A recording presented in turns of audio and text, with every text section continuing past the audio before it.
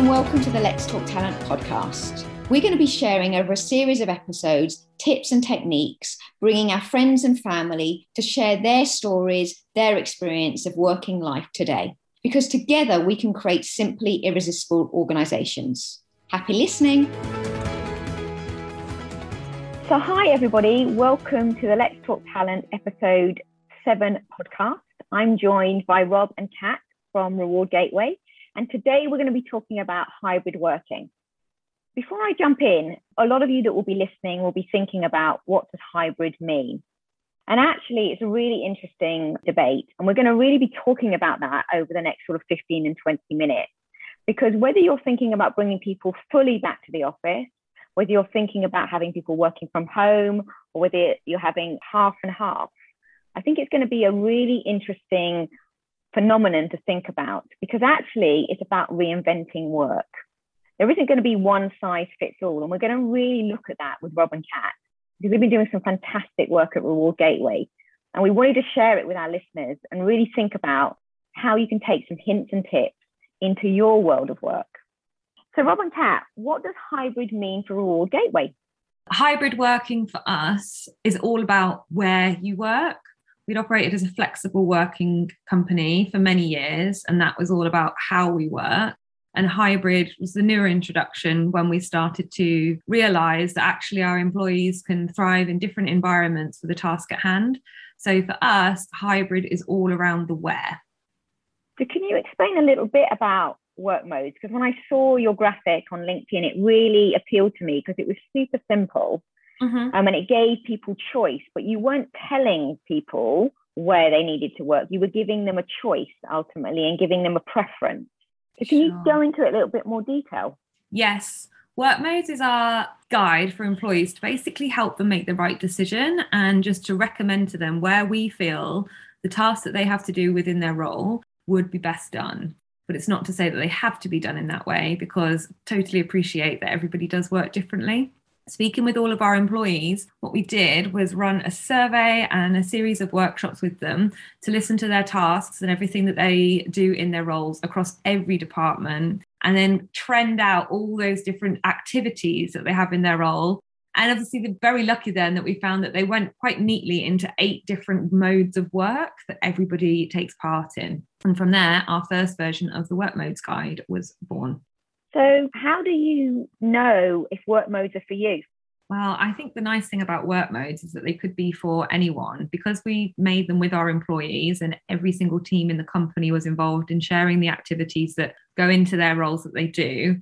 This could work whether you work in tech, retail, engineering, any sector really would be able to do this with their employees. You're basically collecting all the data from everyone in your company, trending out the different activities that goes into the roles, and there will be similarities between them. There will be intersections of the teams working in similar ways, and then designing the names of your work modes around what you find. So perhaps they won't have the same as at Reward Gateway. If you are a retail store and you've got shops on the high street and perhaps you've got warehouse staff and you've got a head office, you could have maybe 12 work modes or more. But you will be able to find something that's completely suited to your company and one that a model that fits everybody, wherever industry you're in. Brilliant, thank you. So what have you learned by putting this together? What are some of the lessons that you could share with somebody that perhaps when they're thinking about doing their version of work modes, they could take into their thinking? I think the first thing is a lot of the work modes people have already been working on for the last 18 months because of COVID, and they've had to adapt to the different ways of working at home or in the office. And this really is an office-centric model, which I always like to be clear on. Our key principle is around the listening as to what staff need, and to make sure that when you're going into a work mode decision basis to work out what your staff need, is to really listen and to really understand how they're doing their job now and how they're going to be doing their job in the future. Mm-hmm. I think that the other piece is really what's top of the table is it says recommended. And to take Kat's point is that you can't arbitrarily set formal rules. And we have recommended because each person's circumstances are going to be different. an example of that would be I manage people in Bulgaria and in the US. So if I'm doing a one-to-one with them, it's going to be advantageous to be at home so there are less distractions and it's automatically private. But Kat and I work together. And so if Kat and I are going to do a one-to-one, we might do that in the office or to have a conversation where we can use a whiteboard. And it's really about looking for us at how you want to do things, getting people to make a decision based upon their own individual circumstances. But when you're looking at the work modes, try and not end up with the mode type, but actually break it down into the different tasks, because it's the tasks which drive where it's best for you to work. Mm-hmm. Yeah, I can tell you a little bit about my learnings. So the work modes are something which they're not a result of COVID or the pandemic or working from home. They're something which we've been developing over 4 years. We came out of our office in 2016. We were working to fit the office space. We were spread across different floors. Our departments were all sitting with each other. Some of the senior leadership had offices. It was much more traditional, I guess you would say. And we had to leave that building. And that gave us the opportunity to not try and fit a space that was there because we had rented it. We were able to find a space that worked for our culture and our communication styles and also our values and everything that we live and breathe at RG. So when we were developing the spaces, every part of it is there to enable the jobs. The furniture that we've got, you'll see there's no walls. So we say open and honest communication. So everything would be glass and transparent and very clear as to what you can see. There's no offices anymore. The leadership are very much sat with the teams, and there's no divisions between the teams either, because we want a collaborative workspace. We've got these great pods where people can go into do our scrums in the morning, and just making the areas which the tech teams need to work with our agile development style that we have in engineering. I think when it came to last year, when we were seeing all these companies focusing first on how many days people are going to be in the office, that's kind of skipping a whole step here, because we really, something we do a lot is start with why at Reward Gateway. So why do people want to come back? And you've got to give a really strong reason now, because people have been working for 18 months in the home environment. They know that the company has been performing still, and we're very open with our financial results as well. So explaining why you need to come back and that office is still of value to you was something that really needed to be clear and strong. And so this helps to solve that communication piece. I think another win for us, and before the pandemic happened, we were struggling in the offices as we grew to accommodate some of the spaces. So small meeting rooms can take up floor space. Floor space is expensive in London too. And so this was meaning that we would no longer have queues for meeting rooms, and people would be able to take those one-on-one meetings and have them at home and start to free up the office for more collaborative team activities that we'd have. Yeah, I think it has been received very well. I've appreciated some of the newer managers and people that are perhaps less confident in, am I making the right decision, just reaching out and saying that they really do appreciate the level of detail, even though you could look at it and think, well, some of this seems like common sense. Not every employee will. It could be their first role. It could be the first time they've worked in a hybrid environment. So really writing it down and making a point that they can refer to, it just helps with the whole well-being of employees as well, where they're not worrying about where should I be. They can just focus on what they need to get done. Well, it's interesting because I've read a couple of articles, and what you're really talking about with your work modes is kind of that dichotomy between time, the time that people are working, because we know that the sort of pandemic and hybrid is throwing up that people are working longer, they're always on, they're feeling that there's less of a blend between work and life. But you're also looking at place. So what is the best place to have that conversation, the best place to bring that psychological safety? And the wrapper that you're talking about, which I'd love to explore with you in a little bit more detail, is that well-being piece. When you were thinking about work modes, how much trust, psychological safety, role modeling, empathy played a big part in, not only your culture, but your employee value proposition going forward? So for me, I wanted to really have the future set in terms of that inbuilt flexibility. And I'll often talk about, let's look at what was working well in 2019. What did we enjoy in 2020, and bring those two together to create the future.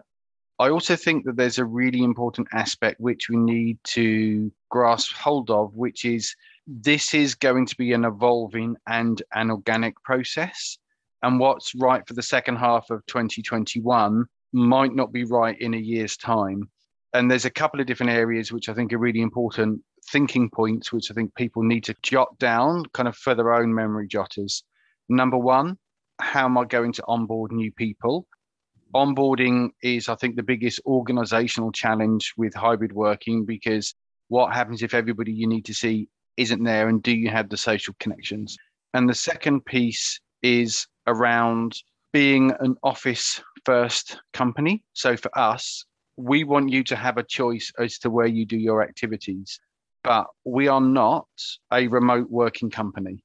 There are some businesses who talk about being fully remote. Reward Gateway has grown from humble beginnings to we're just under 500 people now. We're in 4 countries. So we're used to connecting with each other.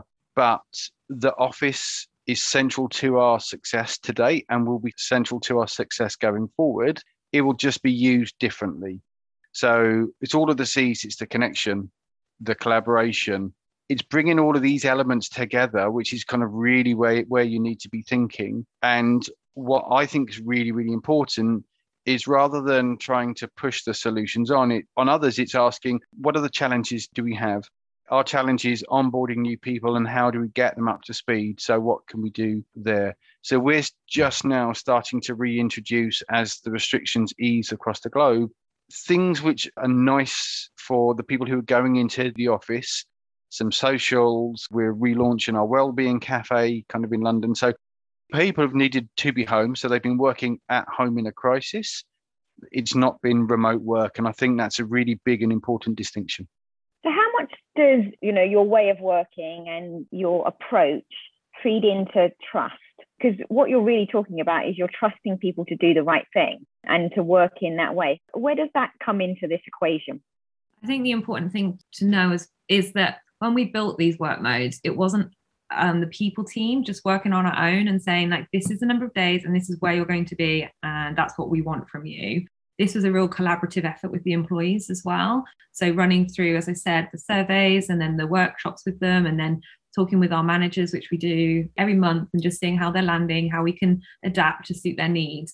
So they've been fully invested with the project because they built it with us, and they then know that it's been built with their voice heard. So they trust us to do the right thing, while we also trust them to do the right thing. It's been a really two-way project. And I think for that reason, it's just been very well received, rather than Rob and I coming with just our view of how Reward Gateway works and then us saying, well, this is how we think you should go about your day. That doesn't really work, because I've never been an engineer. I've never been in employee support. I don't really know how those roles can thrive. I can have my opinion on it, but I don't live it. So by partnering with all the different departments and then having their voices heard, they do feel like they're trusted, because they've been trusted to be part of the project and that they know their job best. I'd echo what Kat said, and it goes back to how we write our rules. Like, we'll both pull faces about the term rules because we really don't like it, but we try and write any form of guidance, rule, or suggestion for our employees with the 99% rule at the front of our minds, which is we're writing it for 99% of people, not the 1% where there's going to be a bump in the road. Reward Gateway is blessed with being a high trust culture. We trust people to work from home. We don't have clocking in and clocking out in most of the countries.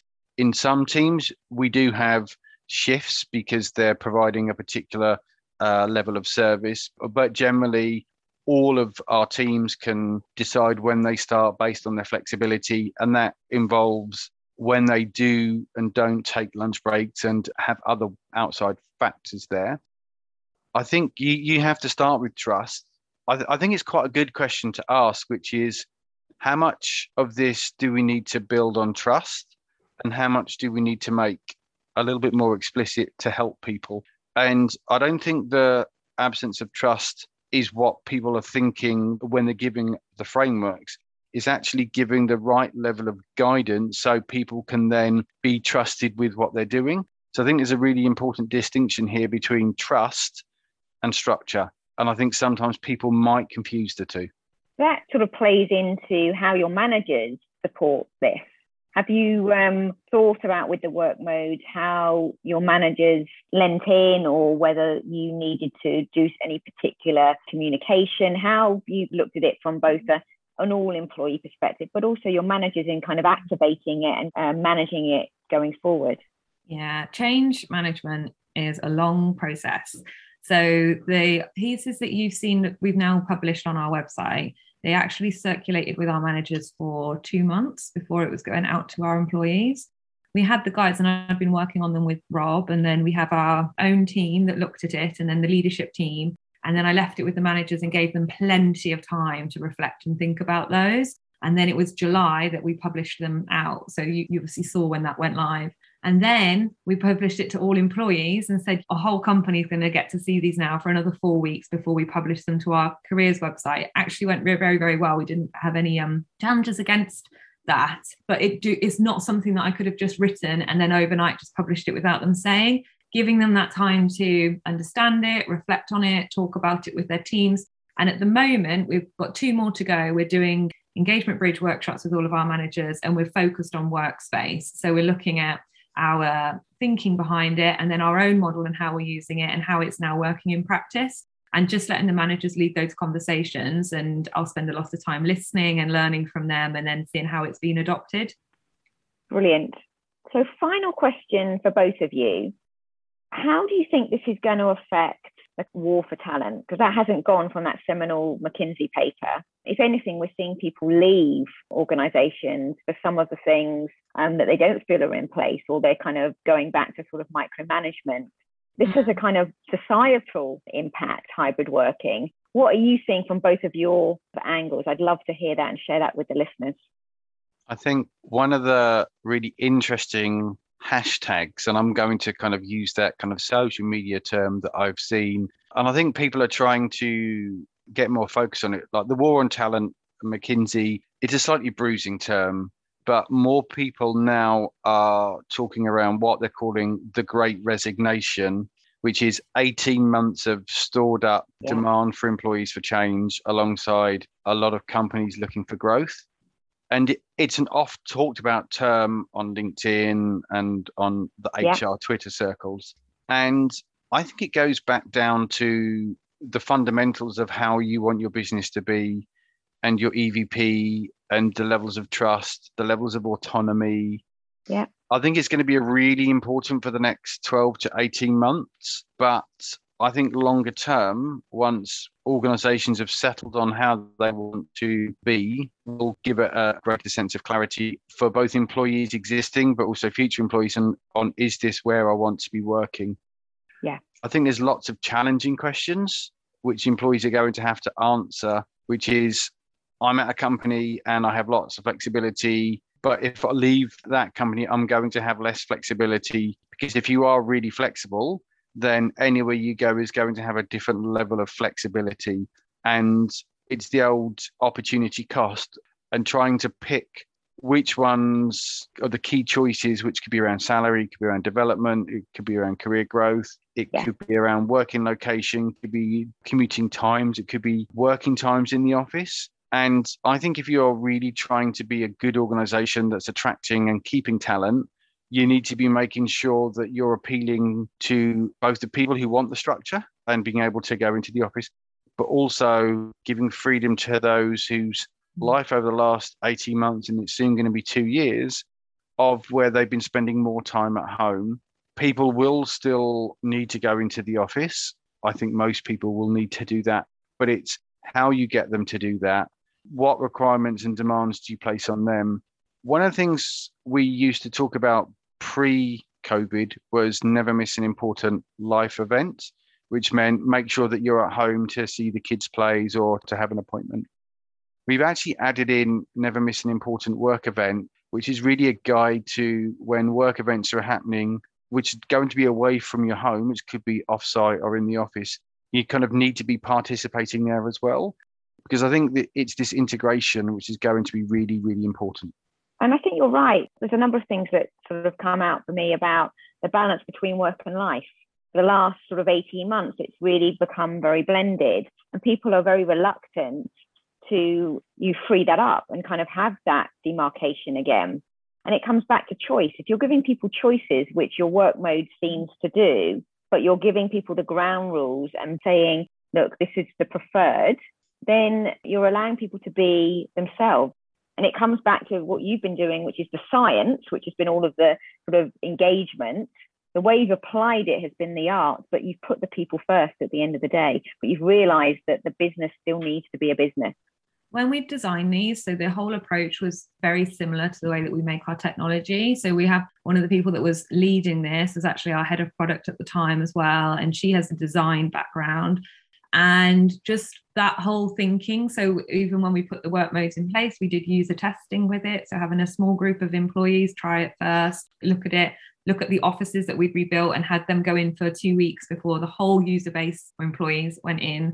But the whole process that goes towards building our technology, we think of our office as a product that our employees use, the same as people that use our technology. And that thinking can be applied to any project that you want to do. If you think of any aspect of the employee journey and experience as a product that they're using, and you want the user experience to be as friction-free as possible, and also as tailored to them as possible. People are so used to being able to customize every part of technology that they buy, or anything within their life can be customized to what suits them. So when you just send something now where people only have a binary option, and perhaps it's not something that they can tailor around their personality, lifestyle, all of those different things, it is quite jarring because everything else is becoming so flexible and so tailored to me, exactly what I want. So we're trying as best as we can to mirror that and mirror the customization that we have in all of our technology across the whole experience for employees.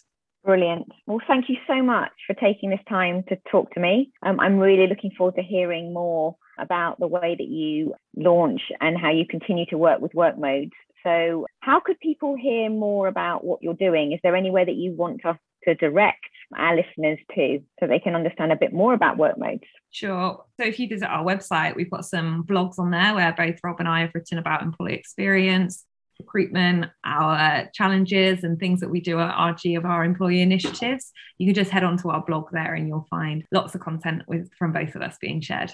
And to contact Kat or myself, LinkedIn's generally a good place to go. We're both easily findable on there. And just to finish off, our work modes are published on our website. So after you've read the blogs, you can click our office modes for each of our office locations and you can find out how we're doing it in each of the different countries. Yes.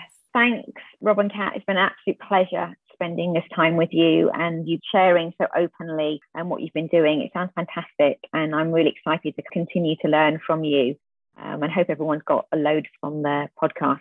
So have a great day, everybody. And thank you again. Thank you. Thanks, Joe.